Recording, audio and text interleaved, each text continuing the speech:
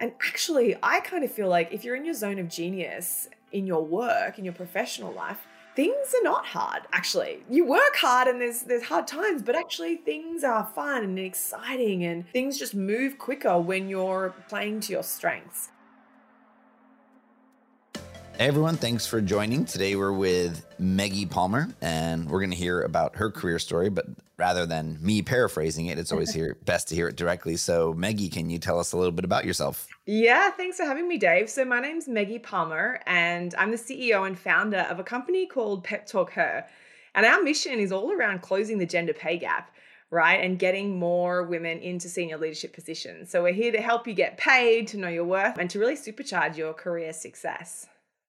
Awesome. Well, we're super aligned. Yeah, I know. I love it. In what we're trying to do. Yeah. But today, let's talk about the story and arc of how you got here. Mm-hmm. Right? Because that's so, you're going to continue to do amazing things. But it's always interesting to see like how these careers progress and the things we do that lead us to where we are. So we like to kick the show off with the same question, which is, when was it in your life that you started to think a little more intentionally about your career? Obviously, it doesn't have to be what you're doing today, but like when you sort of started to say, these things I'm doing are what I think I want to do to make money, maybe? Like maybe that's what we call it, career thought versus like personal passion thought. Yeah. It's funny because I feel like a lot of us, you kind of are expected to make a call in your career when you're like 17, 18, right? At school, like, which is kind of wild. You're sort of deciding the next 50, 60 years. And I had no idea what I wanted to do, honestly. And it's funny though, when I reflect on that, Dave, I did when I was like 8 or 9, I had this little posse of girlfriends and I'm still best mates with them today.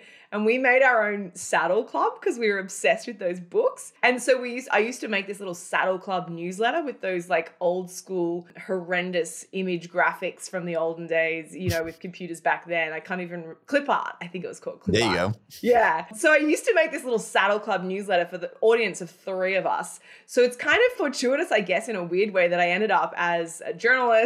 And then now, a lot of what we do at Pep Talk Her is education and content creation, right? So it's kind of weird when I reflect on that, but I don't think that was intentional. I think that was just an 8-year-old who was obsessed with books about horses. I think, there's been a couple of defining moments in my career, Dave, where I can pinpoint the moment where it was like, am I going left or right? And typically for me, that was around value and around leadership style and whether I was willing to put up with it or not. So it's interesting it's a great question. So when would you say was that? So I love the newsletter led journalism. So when was then that time where you were like, all right, now you're like in like career has started. What was that first thing for you? I don't think working at Burger King at 14 is the start of my career. Maybe it is. I don't know. Maybe that taught me customer service. Maybe we'll count that, working on the drive-through. My first job was as a journalist. I was still studying full-time. I was finishing my business degree and my journalism degree, and I was a reporter up near the Great Barrier Reef, actually, in a small city called Cairns. Some of your listeners may have heard of it, in Australia, where I'm originally from. I live in Manhattan now, but I'm an Aussie originally before I migrated to America. And I was a reporter there for the local news. So I guess that's like officially when my career kicked off. But I was still studying, and I was kind of lucky. I had a boss who let me take 2 half days off a week to kind of finish my studies. Okay, so that I would imagine started to sort of shape some of your opinions and thoughts on what you wanted to do. What was that next moment where you needed to think about, okay, am I going to go left? Am I going to go right? Am I going to stand still? Like, what was it and what did you end up doing? Yeah, it's a great question. So yeah, it was a fun career. Journalism's an awesome job for anyone listening. Like it's a real privilege because you get a window into people's lives, at the highest of highs when they're winning elections and gold medals at the Olympics.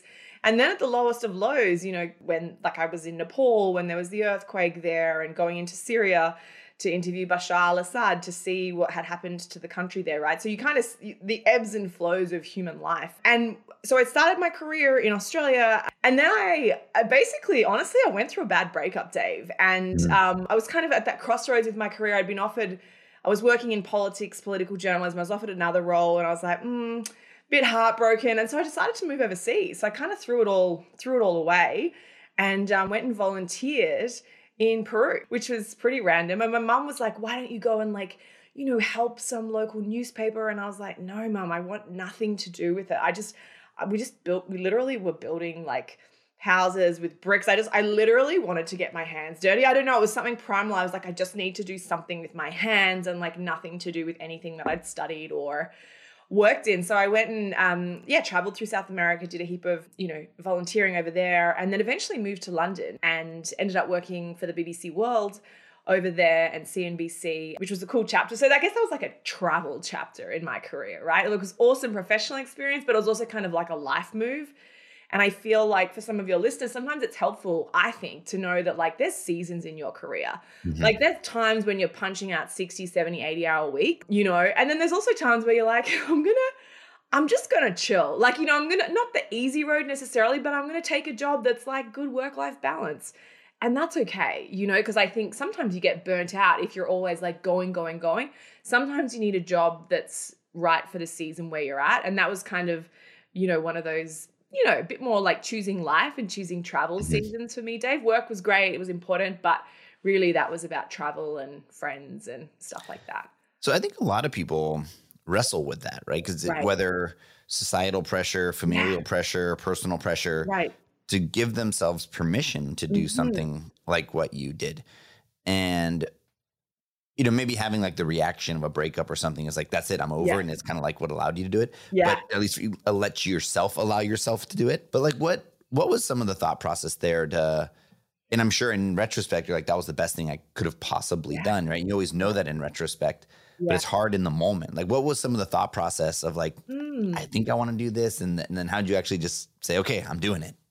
Yeah, because like I had this, because, I don't know, in media, like when you work in media, they basically try and tell you that you'll never get another job if you dare leave. And like, you're so lucky to have a role and there's 3,000 people lining up behind you to have an on-camera reporting position and all this kind of palaver. And so when I was offered this, it was like a political report, like a senior political reporting role or whatever. And everyone was like, my bosses and mentors, they're like, well, you cannot turn it down. Mm-hmm. You couldn't say no to that. And I was kind of like, in my head, I was like, I'll do whatever I want. Like, and I think a part of it, the thought process, Dave, is like backing yourself, because sometimes everyone else thinks you should take that product manager job, or everyone else thinks you should move to SF, or you should take the consulting gig in Chicago. And sometimes you're just like, it makes me feel sick and I don't want to. And if that's where you're at, or if you're like, it's just not going to bring me joy, just don't do it. Like, I feel like sometimes you need permission to say no, and to just be like, if you back yourself, if you know that you're great at your job, and by the way, for everyone listening, if you've had a job before, if you're in a job right now, it means that you are pretty excellent, right? Because if you weren't, you would get fired. And even if you have been fired recently, like you do have value and you do have incredibly exciting things to contribute. So you will find a workplace that will value you, right? And that will pay you fairly for that. So I think like, honestly, it starts with knowing your worth and knowing that you contribute to a team and that you will find a great employer. Because if you have that inner belief, it makes it a lot easier, Dave, to be like, you know what, I'm going to travel for 4 or 5 months and then I'm going to find a gig. Sure, it's going to take me two months and I'm going to be kind of poor for a while, but like I have savings and I'll figure it out. And sometimes those kind of windy roads are half the fun, it was funny because everyone's like, you can't not take that job. Oh my gosh, you're going to like randomly travel, like you're throwing away your career. But then if you look back at it, to your point, Dave, about, the benefit of hindsight, working at the BBC World totally changed my career, right? Mm-hmm. In terms of the people that I worked with, that I met, the skills I learned, even the brand recognition of having worked for such a large media organization, still to this day is something that is valuable to my career story. And had I not taken that leap of faith, I'd probably, still be stuck in Sydney, which is a lovely city, but it's not New York, right? And so one of my favorite quotes is this quote that says, leap and the net will appear. And I just want to encourage everyone, sometimes you got to take that leap. I know that sometimes you can't because you've got a mortgage or kids or there's health stuff happening. I get it. But sometimes you can. And I kind of love that free fall feeling of figuring it out as you kind of are on your way down. It's one of the, I'm always looking for opportunities like this because I think so many people go through these things, and career advice is this really funky category of advice Mhm. that people give Mhm. because it's well intentioned, but Right.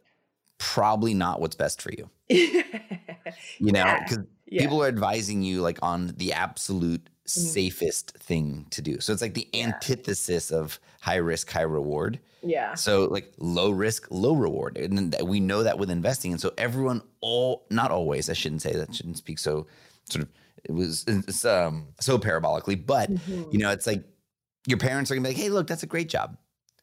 And what happens is you find yourself in this very weird place of like happiness shame. Right? It's like I'm Mm. pursuing happiness. Yeah. I'm not happy, but like on paper, everything's fine. Mhm. So everyone thinks I'm just supposed to Yeah. endure it. It's such a good point. And, you know, our parents love us and our mentors and our friends and our colleagues love us, but also we all have a different risk appetite. And our parents grew up in a really different era where, you know, you wanted that pension for life and you Mhm. wanted that 30-year tenure. Like honestly, the idea of staying somewhere for 30 years kind of makes me feel ill on the inside, Dave. But I grew up in a different generation to my mum and dad, Mhm. right? Where it was different. And so there's value in their advice and you can take that on board, but it's also okay if you want to reject that for whatever reason. You might have it in the back of your head, Yeah. you know, and you can take or leave what's right for you. And I think that that is challenging in some situations, especially, you know, depending on your family dynamics, your cultural background. It was probably easier for me, I think, than for other people. I had a very supportive family. I think they were a bit worried at times, but overall they certainly didn't kind of show that to me. I like getting a lot of advice from people though, Dave. I don't know if that's a good or a bad thing. I like to crowdsource lots of opinions. And I did this during my career, actually, at another turning point that we can talk about where I experienced the pay discrimination issue. And Mhm. but I do love to kind of crowdsource people's opinions and then I take or leave it. But I don't know, maybe it's the journalist of wanting to hear both sides. I just kind of like to know what other people's advice is because there might be one little nugget that you take from that, even though, you know, you might decide to leave some of it. Yeah, I mean, I completely agree. It's all on how it affects you, Yeah. right? I think Yeah. like information, there's people out there who ask for advice, but they're really looking for validation. And Yeah, so for true. that could be actually quite, you know, jarring for them if they go through that journey. But if it's really just like information that I'm using to process later, then I don't think anyone cannot benefit from having more information. I agree with you. And then it's just being able to synthesize it and do what's good for you. And also knowing if you make a mistake, you can just fix it. Like, The other thing with advice and yeah, soliciting advice is if you succumb to the pressure of feeling like you have to take the advice because you asked for it, right. then that's also tricky, right? Yeah. Because there's some people you're just not going to listen to. And you've Yeah. got to be okay with sort of being like, look, I'm not embarrassed that I didn't take your advice. And so Yeah. that's the other tricky thing with advice is like when people get it, they feel like Yeah. they have to take it. Yeah. Yeah, and I think that's where like curating that circle of Hmm. people around you, you know, and also having people you want to have the cheerleaders. You want to have, you know, Hmm. your grandma who tells you you're amazing. That's so cool. But you also want to have someone who says, "Hey Dave, like this is a grave mistake and here's why." Hmm. You know, and you might say, "Hey, thanks Maggie, but like I disagree, moving on." But you do want people that are going to be frank and fearless. And I Hmm. always say to people, you know, we have a program at Pep Talk Her that kind of helps people get to the next stage in their career. And I always say to them, like, you need people around you who are going to be really honest with you. Because there's a lot of people pleasers who'll be like, yeah, no, you're a great leader, or yeah, no, that's a great career decision. But you want people who are going to kind of almost speak truth to power to you too and say, Hmm. hey, listen, I feel like this isn't a great fit for you and this is why. Or I feel like it doesn't align with your values to go and Hmm. work for a mining company. Or I'm concerned that if you take this role, you know, and leave your elderly parents, this is what worries me, right? Like you need Hmm. people who are going to kind of be upfront with you. So seeking those people out is really powerful for your career journey as well. Completely agree. All right. So you go build houses, get your hands dirty, Yeah. go back to London, Hmm. get some incredible experience. What's that next? You're still in journalism. Yeah. You go back to journalism. So obviously you Yeah. liked it to an extent because right, another version of that is like you pivot to a whole different Right. occupation. Yeah. But yeah, what was that next moment where like, okay, time to change Mm. things up a little? Yeah, you know, I think there's another key moment in my career that I can recall where I was working for one of the major networks and Quite by accident, Dave, I discovered that my male colleagues who sat in the cubicles next to me were actually earning a heap more cash than me. We were ostensibly doing the same job for the same program, etc., but my pay was heaps less. And I found out, as I said, by accident. And I thought I raised it because I was kind of raised, see something, say something. Mhm. So I just thought it was a mistake. So I was like, hey, like, FYI, this is kind of weird. What? And let's just say, David, didn't go down well. To be fair, this was not to be fair, but this was a few years ago, right? So gratefully, things have changed in terms of the conversation, although I'm sure it still happens. But basically, they said to me like, yeah, so Maggie, if you don't like the pay and conditions, you can quit, or, you can take us to court, kind of the ultimatum that they gave me. And I was like, sorry, what? And so long story short, I had to get a lawyer, basically. And it's funny because it was a very stressful time, albeit a first world problem, because I know that there's bigger issues in the world that a lot of people are facing. But I was quite shocked at the bias and the discrimination based on pay that I was kind of going through. But hindsight, to your point, Dave, now, that pivotal moment, that turning point, that sliding doors moment in my career really is the reason that we're chatting, because that's why I started Pep Talk Her. That's why I started figuring out that maybe naively at that point in my career, I didn't know that the gender pay gap was a thing.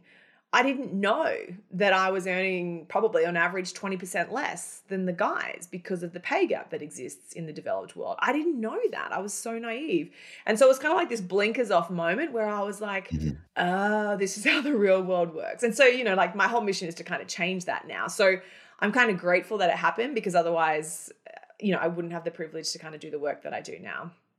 So this is a story. This isn't the first time I hear that story. Really? Right. Of someone who finds out. I'm sure. Yeah. And sometimes it may be gender based. Sometimes it may be because like personality based in the sense that they don't go after it. And but that just people find out. And so like what advice would you have for someone who like finds out, right? Because you said you sort of approached it from this like, it'll be fine. It's just an error. But now knowing what you know now, like this happens to people. How do they? It does. And I'm sure you guys advise people all the time through Pep Talk Her on how to handle a situation like this. Right. And I think, when we're talking about the gender pay gap, the thing is that it's shocking and it sucks. However, it's even worse for women of color, right? For Latina women, for Black women, for Indigenous women, the pay gap is even worse. It's even higher than 20%, right? They're being paid even less. And so this is such a big challenge across the board. So I think the way that you handle this situation is kind of dependent on your scenario. So I was lucky in the sense that I had some money saved in an account. I'd been saving a bit of cash, whatever. So I had a bit of a safety net. So I kind of knew that if I took them on, it wasn't going to end well. I was pretty clear. So I think you've got to read the tea leaves of like, if I raise this, how's that going to play out politically for me, right? Make no mistake, there are office politics involved, right? And so I knew that and I was willing to deal with the consequences. I did crowdsource friends and family. And to be honest, most of them were like, don't do it. Don't do it. You've got a great job. You'll never work in the industry again. Like you can't take these people on. And I really valued that feedback, honestly, because that kind of tempered probably where I was already at, which was like, let's burn the place down, so I appreciated that advice. I rejected it, but it probably made me approach it perhaps a little more delicately than maybe I would have otherwise, right?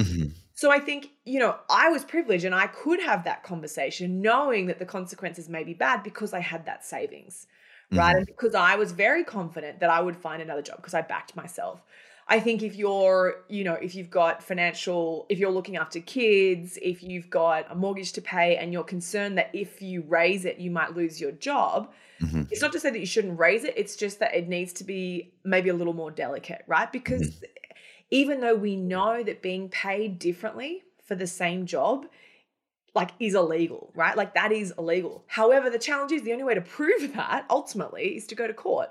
And employers also know that, right? Because they make a calculated risk that like, well, how many people are going to find out? And then of the people that do find out, how many of them are really going to say something? And then how many can afford to get a lawyer?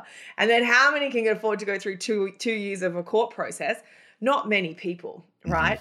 And so it's a really challenging thing. But, one of the most important things, and I know you talk about this a lot in the work that you do, Dave, is like having options. So at any point in your career, it's so important to have a plan B, right? Because life happens, things like this happen, companies go bust out of the blue. There are recessions, there are downturns, there are pandemics. So you have to have options. And so if you have a plan B, if you have a quality network of people that can easily refer you into new work or throw you some consulting work while you find the next gig, it means that you have more power to raise inequalities that you observe in the workplace, be they pay, be they discrimination of another kind, right? So it's a really delicate thing. And I would, I don't want to be irresponsible and say you should always raise it and you should always go to town, because sometimes people don't have the privilege to be able to do that. I did in my instance. And so it was important to me because I wanted to send a message that like, you can't do this to people. But I also, that came with consequences, right? I ended up leaving that role, found another role. It took maybe 4 to 6 weeks because of relationships, because I had those people around me who basically could hook me up. And I knew that, right? So if you have that knowledge of I've got a strong network, I'll be okay, it allows you to handle issues in the workplace a little differently. Yeah, I think completely agree. And I think there's two things there. There's what I'd call career investing, right? These things that are gonna yield a return. Right. You don't exactly know when. Yeah. You don't, it's more like angel investing, right? You invest in startups I and love that. the majority don't make it, some do. Yeah. But the ones that do. So I think I put relationships in that category. And I think not enough people take a little bit more of that longer horizon. Like the longer horizon conversations are on like, what do I want to be in 5 or 10 years? And I think that has this like false sense of accuracy where it's like, what are these actions I could take that I don't know will return explicitly, but it is a good use of my time. Yeah. And so it sounds like that's what you were doing. And it came through. The other is I think that we sort of catastrophize in the wrong way. And we sort of build these scenarios up in our head of like, that I won't get hired again. Everyone's going to find out. I'm going to have like the scarlet letter. And can you talk a little bit about that? Because I think that the majority of the time, I don't want to say always, but most people are not operating at like that profile that is going to be on TV. Maybe you were, but like, yeah, like Gretchen Carlson, for example, like very high profile. Yeah, and to your point, most people are not Gretchen Carlson, right? Who have a very public battle. I do think, though, I think in your industry and in a company, whether it's a big company or a small company, when there is a disagreement, when there is conflict around leadership, around abuse in the workplace, around discrimination in the workplace, I do think that it does, to an extent, for better or worse, unfortunately. When you raise it as a victim, I do think it tars you to an extent. I don't think that's right.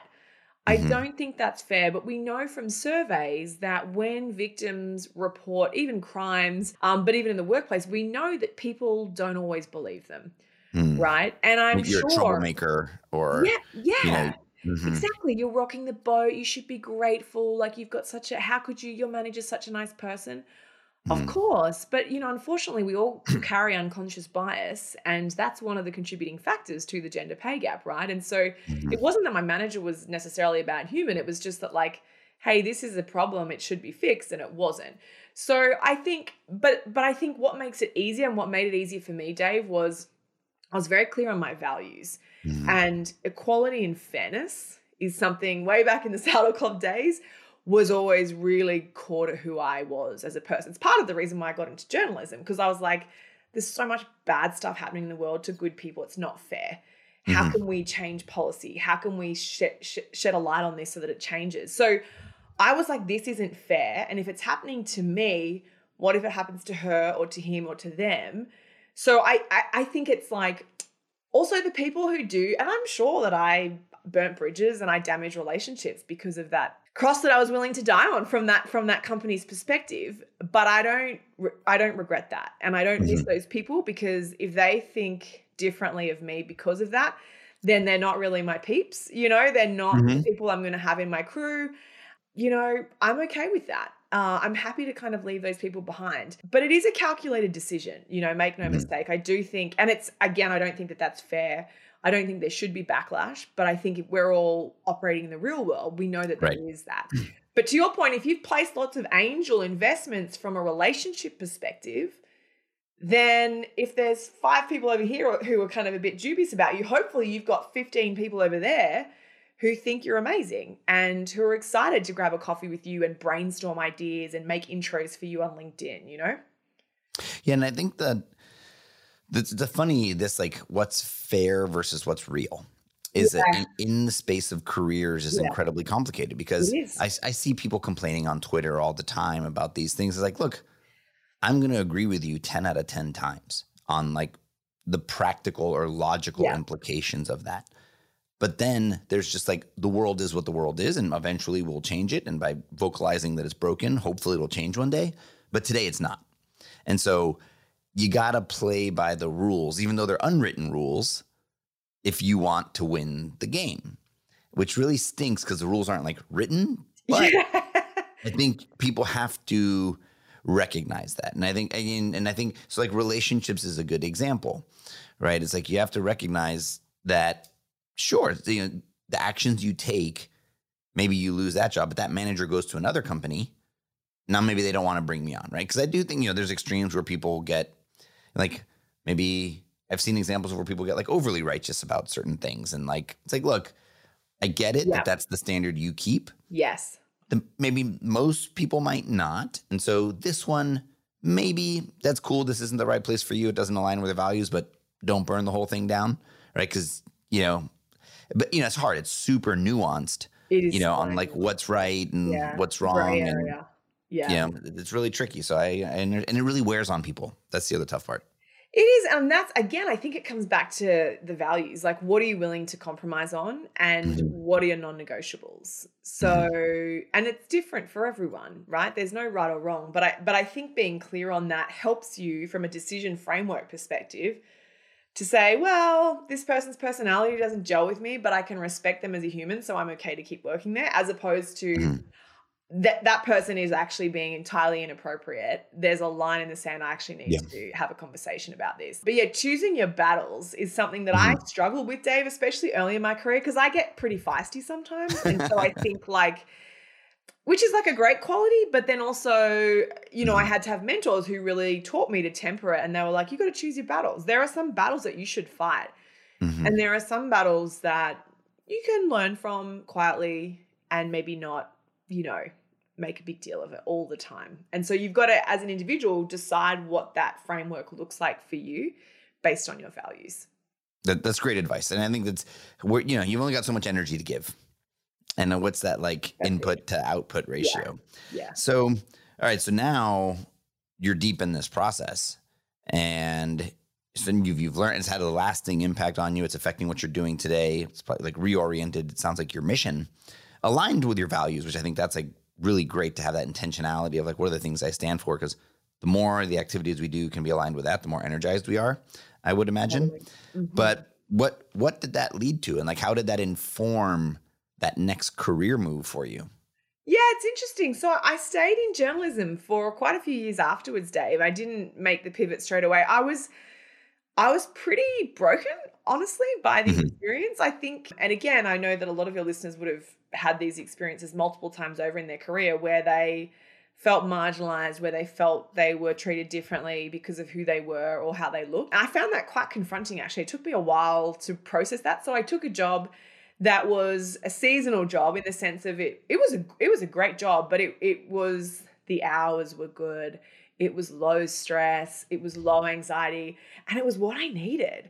And I kind of felt a bit guilty taking it because I was like, oh, this isn't like as hardcore, but I had to recuperate, honestly. So, and I wanted to just reiterate that to your listeners, that sometimes it's okay to choose a season of recovery or calm or easy. It's okay to take the easy road sometimes. So I stayed in journalism for a while, loved it, but always in the back of my mind, I was like, how can I solve this problem? How can I stop this happening to someone else? Like, what do you do about this issue? It seems so insurmountable. And so I started like talking to friends and helping mates and helping them negotiate. And when people were fired while pregnant, I was like, that's actually not okay. And they were like, Mhm. oh, what? Really? I was like, yeah, that's not cool. And they're like, oh.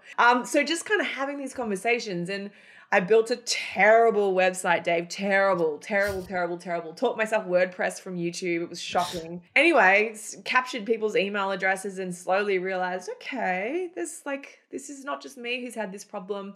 Mhm. And long story short, did a tech accelerator, figured out how I could use tech to solve the problem of ultimately the gender pay gap, but at a more grassroots level, how can we kind of shift our mindset to focus on the successes we do have in our career instead Mhm. of spiraling into the negatives and the time we made a Mhm. spelling mistake or we lost a client or whatever?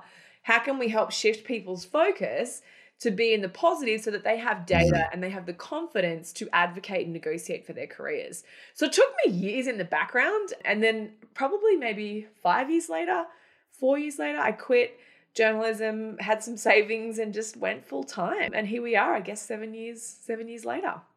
Wow. I love hearing those stories because I think a lot of people just see like the headlines in the magazine. It's like, hey, they just sort of packed up and started a company. Yeah, And nah. I feel like the majority of the times that's not the case. It's like they've been working on it for a long time, Yeah. taking small actions. And like, sure, one day there's like a reveal of the new Yeah. company. So talk us through Yeah. that a little bit for people that are sort of, right now, great resignation, great recalibration, Right. whatever it's being called. But Yeah. a lot of people are contemplating going out on their own, Yep. starting their own thing. What needed to happen, or like what boxes needed to be checked for you to be like, okay, Yeah. now's the day. I'm gonna quit my job and go do that. I was scared. I think at that point, I had a really good job in journalism. I changed jobs again. I had a really great role. And again, it was one of those like, you would never quit that job, as if you would leave that role, traveling all around the world as a correspondent. But for me, the thing what held me back from not doing it sooner was fear and Hmm. also money. I was Hmm. like, I didn't want to be, I had savings, but I was so paranoid that I wouldn't be able to pay the rent. And I have a decent risk appetite, Dave, as an entrepreneur, as you no doubt do as well. However, I also am a little bit cautious in that I'm like, I need to be clever here. I need to protect myself. I need to have a rainy day fund, etc. So what I started doing was side hustling. So I was working as a journalist, Hmm. but I started doing media training on the side. A PR company asked me if I did it. I didn't, but I was like, yeah, yeah, yeah, yep, yep, yep. So then I was like Googling how to do media training, spoke to some friends who did it, figured it out. And turns out it was basically a very transferable skill from teaching what we do as journalists to people who were trying to understand the press. So I had kind of maybe like 20 or 30K a year on the side coming in, bits and pieces, 5K, 3K, whatever. And I was like, okay. So if I quit and if I did this, I could probably make money. I was like, I reckon I could make 50 or 60 grand at least. Like worst case, I was like, that's fine. I can like tread water financially for a while. That's fine. So that was kind of my landing pad. So I kind of like, because I had no idea how Pep Talk Co was going to make money. I had no idea. I was like, is it a not for profit? I don't even know. So I used the media training as like my soft landing.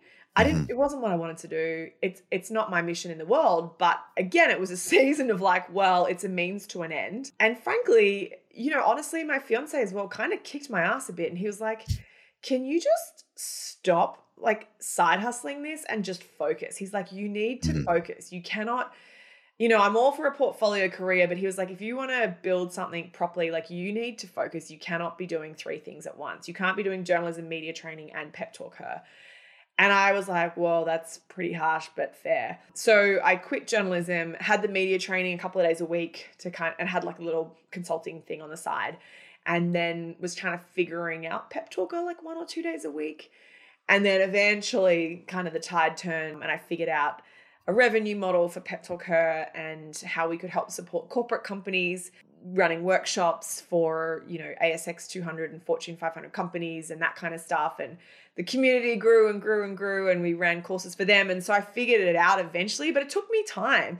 And I had decided I didn't want to take venture money for a Hmm. variety of reasons, some of which were due to discrimination as well. But that wasn't really the path for me. And I don't come from a wealthy family who could kind of, give me an angel check.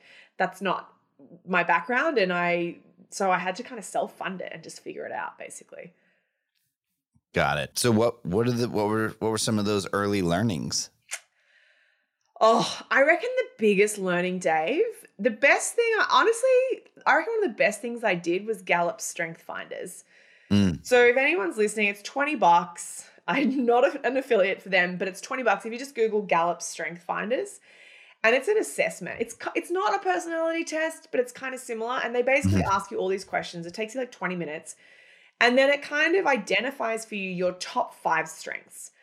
And the theory is that we are all I think it's 30 or 35 strengths. And the theory is that we all have the top 5. And so I did this assessment and worked with this great coach called Jason Biggs in New Zealand, obviously virtual sessions, but he helped me unpack what my strengths were.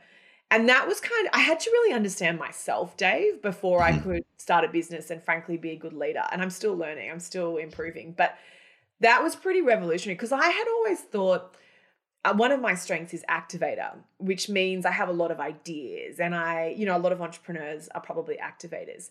The flip side of activator is that you have a lot of ideas, but sometimes people who don't have activator find you overwhelming and they think that you're a bit cyclonic or a bit all over the place because they're like, what? You're starting another business and you have a media training and then what? People don't get it. And I always thought it's because I was weird. But what I realized through Strength Finders coaching was actually I just have different strengths. And so the more I can lean into my strengths and hire people or have support from mhm, people who maybe can prop up my weaknesses, the mhm. more successful I was going to be. So that was probably the biggest thing for me was realizing, one of my weaknesses, sadly, is like admin and the nitty gritty, Dave. So I had to hire an assistant pretty early on to help kind of propel our success forward even more, which was, I know it was kind of revolutionary. I know that's not like rocket science, but it was a bit of a aha moment for me. Yeah, that's a great insight because I think that especially as a small business owner, so cash is king Right. and you think you're supposed to be able to do everything. Yeah. And I think the faster you can identify the things that you aren't good at and don't like doing, actually, and just let money solve that and make that investment even makes it a little bit tighter, the whole thing just works better. And I think it's, helpful for people in their careers too, because, Mhm, even if you're not going to start your own business, even if you don't want to have a side hustle, mhm, if one of your strengths is creativity and you're working in finance every day where you really can't be that creative with numbers, you might find yourself frustrated and angry mhm. and pissed off at work. Yeah. And it may just be that you're not in a role that really speaks to your strengths. And Yeah. so when you can find those roles and that kind of alignment from a career perspective, it's game changing because you're happier. You frankly have to work not as hard because it's easier for you. And I Mhm. think sometimes, I don't know if it's school or whatever, it kind of teaches you that like things have to be hard. And actually, I kind of feel like if you're in your zone of genius in your work, in your professional life, things are not hard, actually. You work hard and there's hard times, but Right. actually things are fun and exciting and Mhm. things just move quicker when you're playing to your strengths. So I don't know, I found it pretty revolutionary for me. Yeah, it really is a big unlock because we also have, right, like if you played little league sports, Right. like the thing you're not good at, they make you do more of it. It's like, Yeah, oh, you can't that's hit true. fastballs. Okay, we're just going to practice fastballs all day. And a lot of, one of the originators of Strength Finders, Marcus Buckingham, who is, it's sort of one of the proponents or main proponents of this, like play to your strengths. Yeah. Actually, once you stop trying to be average at the things that you're bad at, and focus on being exceptional at the things that you're good at. And I think that comes with, I get it in your first couple of years, right? And university and college, you want to kind of explore, and maybe you don't know you love art because you've never done it, or maybe you don't know you love coding because you've never tried it. So, of course, there's Mhm. like that exploratory phase, but I Right. do think, the longer you get into your career, it's exciting to figure out Mhm. what you do love and what you want to kind of deep dive into. Totally. Yeah. So now tell us about Pep Talk Her. You've been doing it for Yeah. 7 years. I guess Yeah. you're CEO and founder now. So that's you had to learn new skills, Yeah. but given especially the overlap with our audience and, Mhm.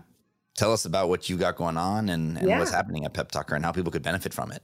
Yeah, so we really help support professionals, in particular professional women who are typically sort of mid-career. So most people within our community have a couple of years experience, Hmm. up to kind of 20 years experience, and they're really looking to earn more money or get a promotion or just kind of find that sweet spot in their career. Maybe they don't feel like they're in their zone of genius right now, right? Hmm. And they're like, I just kind of don't feel super satisfied or like super joyous in my career right now. Is it possible to find Hmm. something better? And people are kind of often surprised when I'm like, the answer is yes, but Hmm. we need to do work first, right? There's a couple of things we have to unpack and then kind of look to the future. So that's what we really help people do, is to earn more money firstly, to kind of help them get raises and promotions. And then also help them find that alignment so that the work that they're doing brings them joy. And with that comes the money and the success as well, right? So we love it. We've got about 60,000 women in our community all around the world. Most of them are in the United States.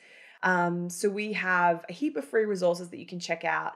The app is totally free, the Pep Talk Her app that you can download on Apple and Android. We've got a big social media community, so come say hi. We run heaps of free events. And then we have a paid course as well that people can join in if they're kind of really wanting some live coaching to help support them. My team and I run those programs, and yeah, we're hoping one day, Dave, to be unemployed. But you know, the United Nations reckons we're looking at 100 years before we get to pay parity at this point. So unfortunately, I might have a job for a little bit longer, but we love seeing the success stories. I actually was just cleaning my office before we spoke, Dave, and I was reading a card that one of my students had sent me, and she got like a $45,000 raise last year, after the course. And that's kind of game-changing money. So she's putting in a Hmm. pool for her kids. So it's like sometimes one of the things I hear a lot, Dave, is like a lot of people in the community say to me, Meggie, I don't want to have the conversation about Hmm. money. I would rather get paid what I'm getting paid and not rock the boat. I hear that all the Hmm. time. And the thing is, it is possible to have these conversations without burning bridges, without Hmm. feeling super awkward, right? It's just a slight reframe of the way that you've been raised to think about negotiation and salary and money. So it's really exciting. I love seeing all the aha moments that people have going through the program of realizing, oh my gosh, it is just a conversation, right? We can Hmm. talk about money. I do deserve to be valued. There are plan B alternatives out there, right? I can find them. So yeah, it's exciting.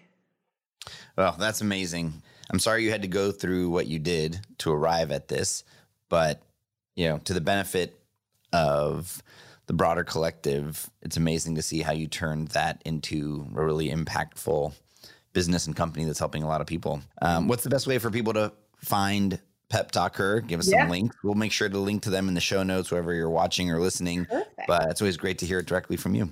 Yeah, sounds great. Yeah, you can check us out. We're on all of the socials at Pep Talk Her. Send me a DM on Instagram. Let me know that you're listening to Dave's Epic Podcast. We've got a cheat sheet if you're kind of like feeling like maybe if you have a niggling feeling that you're getting paid less than people at work. You can check out peptalkher.com/pay me more. And the cheat sheet will help walk you through that. That's totally free. You can check that out as well. Yeah, so just come and say hi. We're on all of the social media channels. The website's got heaps of free resources, and download the Pep Talk Her app as well. We built it with a behavioral psychologist, and it's really designed to help you focus on your career successes. It's like a Fitbit for your career, Dave. And it kind of like will send you these prompts so that maybe once a week, once every 2 weeks, you can be like, oh yeah, I planned the intern program, or I closed this deal. Mhm. And you kind of put the specifics in so that at the end of the year, when you're advocating for yourself and negotiating, you've got data to put forward as to why you deserve more, right? So it helps you through that entire process. So you can check that out. It's totally free on all of the app stores as well. Pep Talk Her. That is awesome. Yeah. Well, Meggie, thank you so much. From Pleasure. journalist to house builder to journalist back to entrepreneur and mover and shaker. Thank you so much for the story, and looking forward to see all the incredible lives you impact. Likewise. Thanks so much, Dave. And that's it for this episode of Nonlinear. If you enjoyed today's conversation, make sure to subscribe, share, and rate us wherever you're listening to the show. You can learn more about Teal on our website, tealhq.com. That's Teal like the color, TEALHQ.com. Or follow us on social media at Teal_HQ. Thank you so much for joining us, and please tune back in to keep hearing about how we make the decisions that shape our career. The Teal Career Paths podcast is produced by Rainbow Creative with senior producer Matthew Jones and editor and associate producer Drew McPowell. You can find more information on them at rainbowcreative.co.